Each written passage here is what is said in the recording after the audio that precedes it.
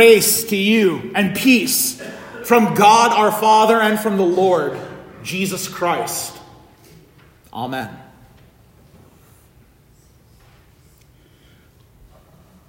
The good, blessed Dr. Martin Luther wrote in The Holy and Blessed Sacrament of Baptism, he said, "As we can plainly see, the sacrament or sign of baptism is quickly over. But the spiritual baptism, the drowning of sin which it signifies, lasts as long as we live and is completed only in death. Then it is that a person is completely sunk in baptism, and that which baptism signifies comes to pass." I know it's hard to kind of pull apart a quote that was originally said in German and translated into English and have someone read it to you. Here is what Luther is effectively saying. Your baptism, probably for the majority of you, is not something you remember. It's a moment that passes quickly, that washing of water and the speaking of the word of God. But, Luther reminds us, it is something that is in effect and at work all throughout our entire lives, and our baptism isn't really done until we die.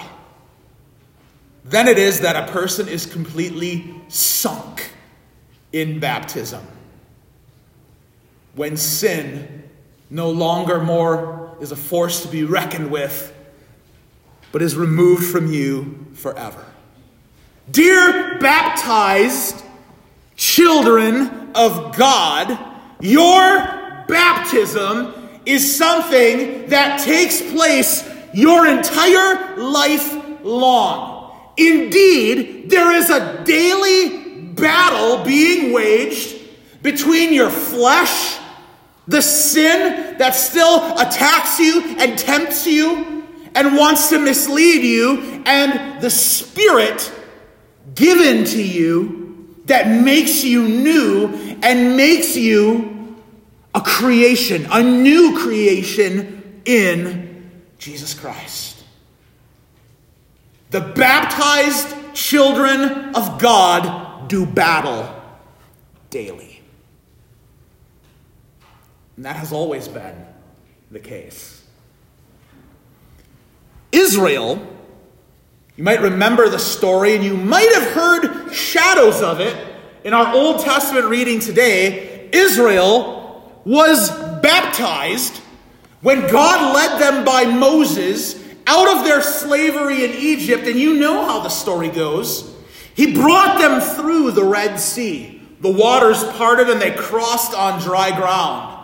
They literally went through the water into that wilderness. And then, as God likes to do, he likes to repeat a good story. He does it again after Moses leads them for 40 years in the wilderness, and they're on the threshold of entering that land of promise. They're right on the east banks of the Jordan River, ready to cross into Canaan under the leadership of Joshua. Joshua is the one who leads them, who will now bring them through the water into that land of promise, albeit a land filled with enemies, filled with those who hate the Lord God, filled with those who would see Israel destroyed. But of course, it wasn't really Moses who led Israel out of Egypt through the Red Sea, and it wouldn't be Joshua, strictly speaking, who would lead them through the Jordan River into the land of promise. No, it's established by the Old Testament that it is the Lord God himself who goes before his children Israel, who goes before his people, who brings them through the water and goes before them in all the battles that they face. Be it Egypt, through the Red Sea into the wilderness, Be it the wilderness, through the Jordan River, into a land of Canaan that's occupied by hostile people, or be it your sin and through the waters of baptism to live as his child today and for always, doing battle against your flesh, against the devil, and against every enemy that is out there. In the book of Joshua, we read that they were led by the Ark of the Covenant. If you're an Indiana Jones fan, you remember Raiders of the Lost Ark, you remember a little bit about the Ark. It's not Noah's Ark. An ark was a vessel for safe keeping. Noah's Ark was big. This one, not so much. About 4 feet by 2 feet by 2 feet. So a rectangular box, overlaid in gold, with 2 golden cherubim set on top of it. And poles of acacia wood that ran through rings on the side, and one person would carry it in the back, and one person in the front. And inside that Ark of the Covenant, we read that the people of Israel were told to keep the tablets of the law that God had given to Moses, a jar of the manna with which he fed them in the wilderness, and Aaron's staff, which Moses used to part the Red Sea. They were all items that reminded them of the Lord's deliverance out of Egypt. But it wasn't just remembering what the Lord God had done for them in the past. No, we read throughout the books of Exodus and Leviticus and Numbers and Deuteronomy and here into Joshua that where the ark is, that is where God's glory is. He is the one who is there with them, and the ark is that promise of it. So when they would set up camp and erect the tabernacle, the big tent where they worshipped, the inner part of it was called the Holy of Holies, and that's where the ark was kept. And we read at the end of Exodus, after they first put up the tabernacle, that the glory of the Lord filled it. Right in the middle there where the ark was found. And so, wherever Israel went, as long as the Ark of the Covenant went before them, they had that promise, that assurance, that their Lord God was going before them and fighting for them. They were not alone. There was no enemy or threat that they could not overcome. The Lord God fought on their behalf. The Lord goes with his people through the water into the land of promise, into the place occupied with enemies. And so you, children of God, baptized children of God, you have a Lord who goes with you through the water and into the fray, into the battle, who fights for you no matter what enemy you face. It is not a coincidence that the one who led Israel, God's chosen servant, was Joshua.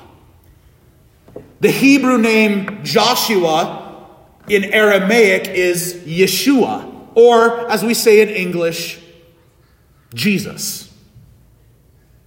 They had the same name.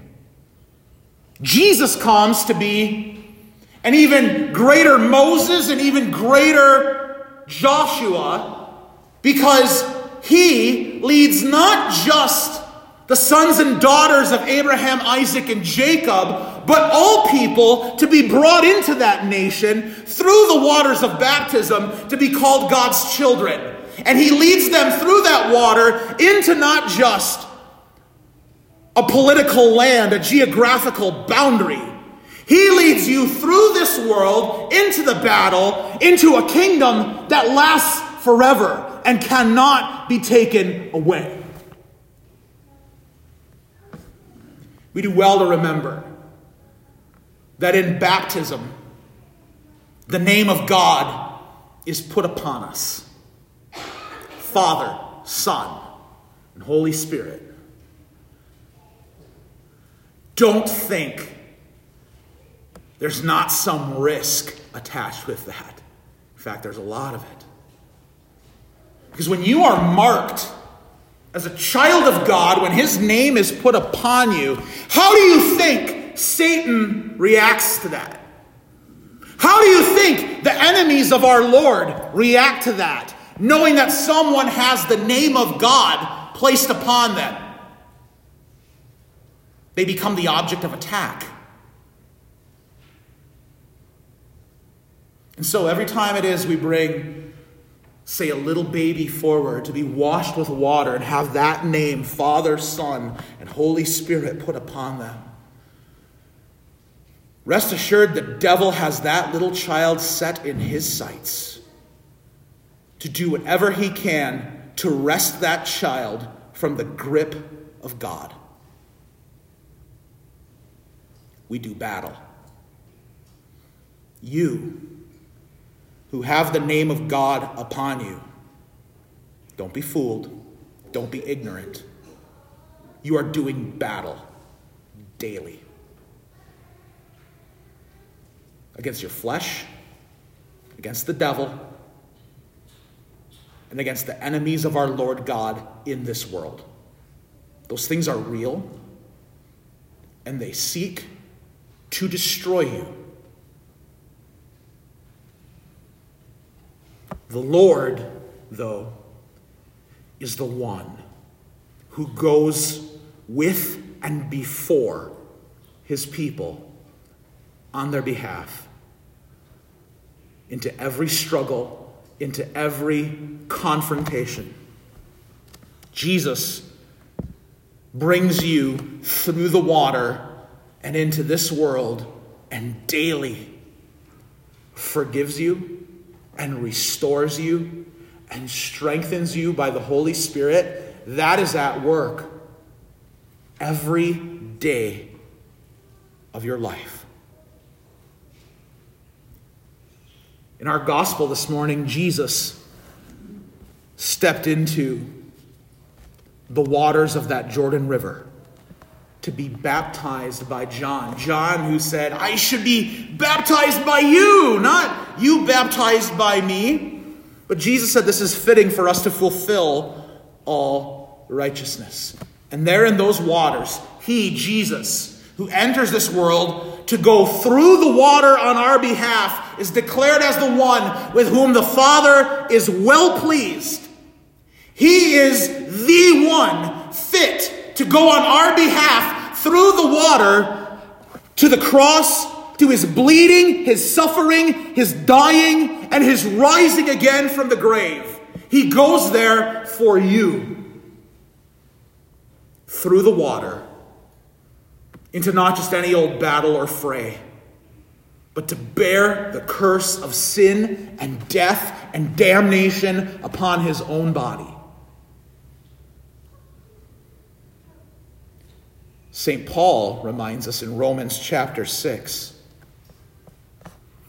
that those of us who are baptized into Christ Jesus were baptized into his death. We were buried, therefore, with him by baptism into his death, in order that just as Christ was raised from the dead by the glory of the Father, we too might walk in newness of life. You, baptized children of God, going into a world that wants to destroy you in so many unimaginable ways, you go in Jesus. You go in him who has died and risen again. You go in his death and his resurrection, which become your own. You die and rise to sin and live in new life daily by his forgiveness. And you have the promise that when your baptism is complete and you breathe your last breath and your body is laid into the ground, your body will live once again when Jesus returns, that you might live in glory with him forever. Your baptism is the reminder, the seal, the promise that you are not alone, but your Lord Jesus goes before and fights for you. I absolutely love that I've seen so many of us as Lutherans recover the beautiful practice of making the sign of the cross. For those of you who think it's too Catholic, well, then you have a problem with Luther. And who's more Lutheran than Luther? Who in the Catechism reminded us daily, make the sign of the cross when you pray. It is a wonderful practice to adopt. To touch yourself on the forehead, the chest, and each shoulder and say, in the name of the Father, Son, and Holy Spirit. It is a reminder of your baptism. It is a reminder that daily your Lord Jesus fights on your behalf. It is your reminder that your Lord Jesus has secured your future. If we can't do that because it's too Catholic, then what are we doing? What a wonderful thing to remember that Jesus fights for me. And I am baptized into his cross, that sign I make upon myself. He has already overcome sin, death, and the devil by his suffering, bleeding, and dying, and rising again. And in that cross, I have my champion, my victor, my redeemer, and savior. Dear brothers and sisters in Jesus, these are just but some of the ways in which we remember that our baptism lasts our whole life long. That as Luther reminded us, though it's a far-off event that most of us don't remember,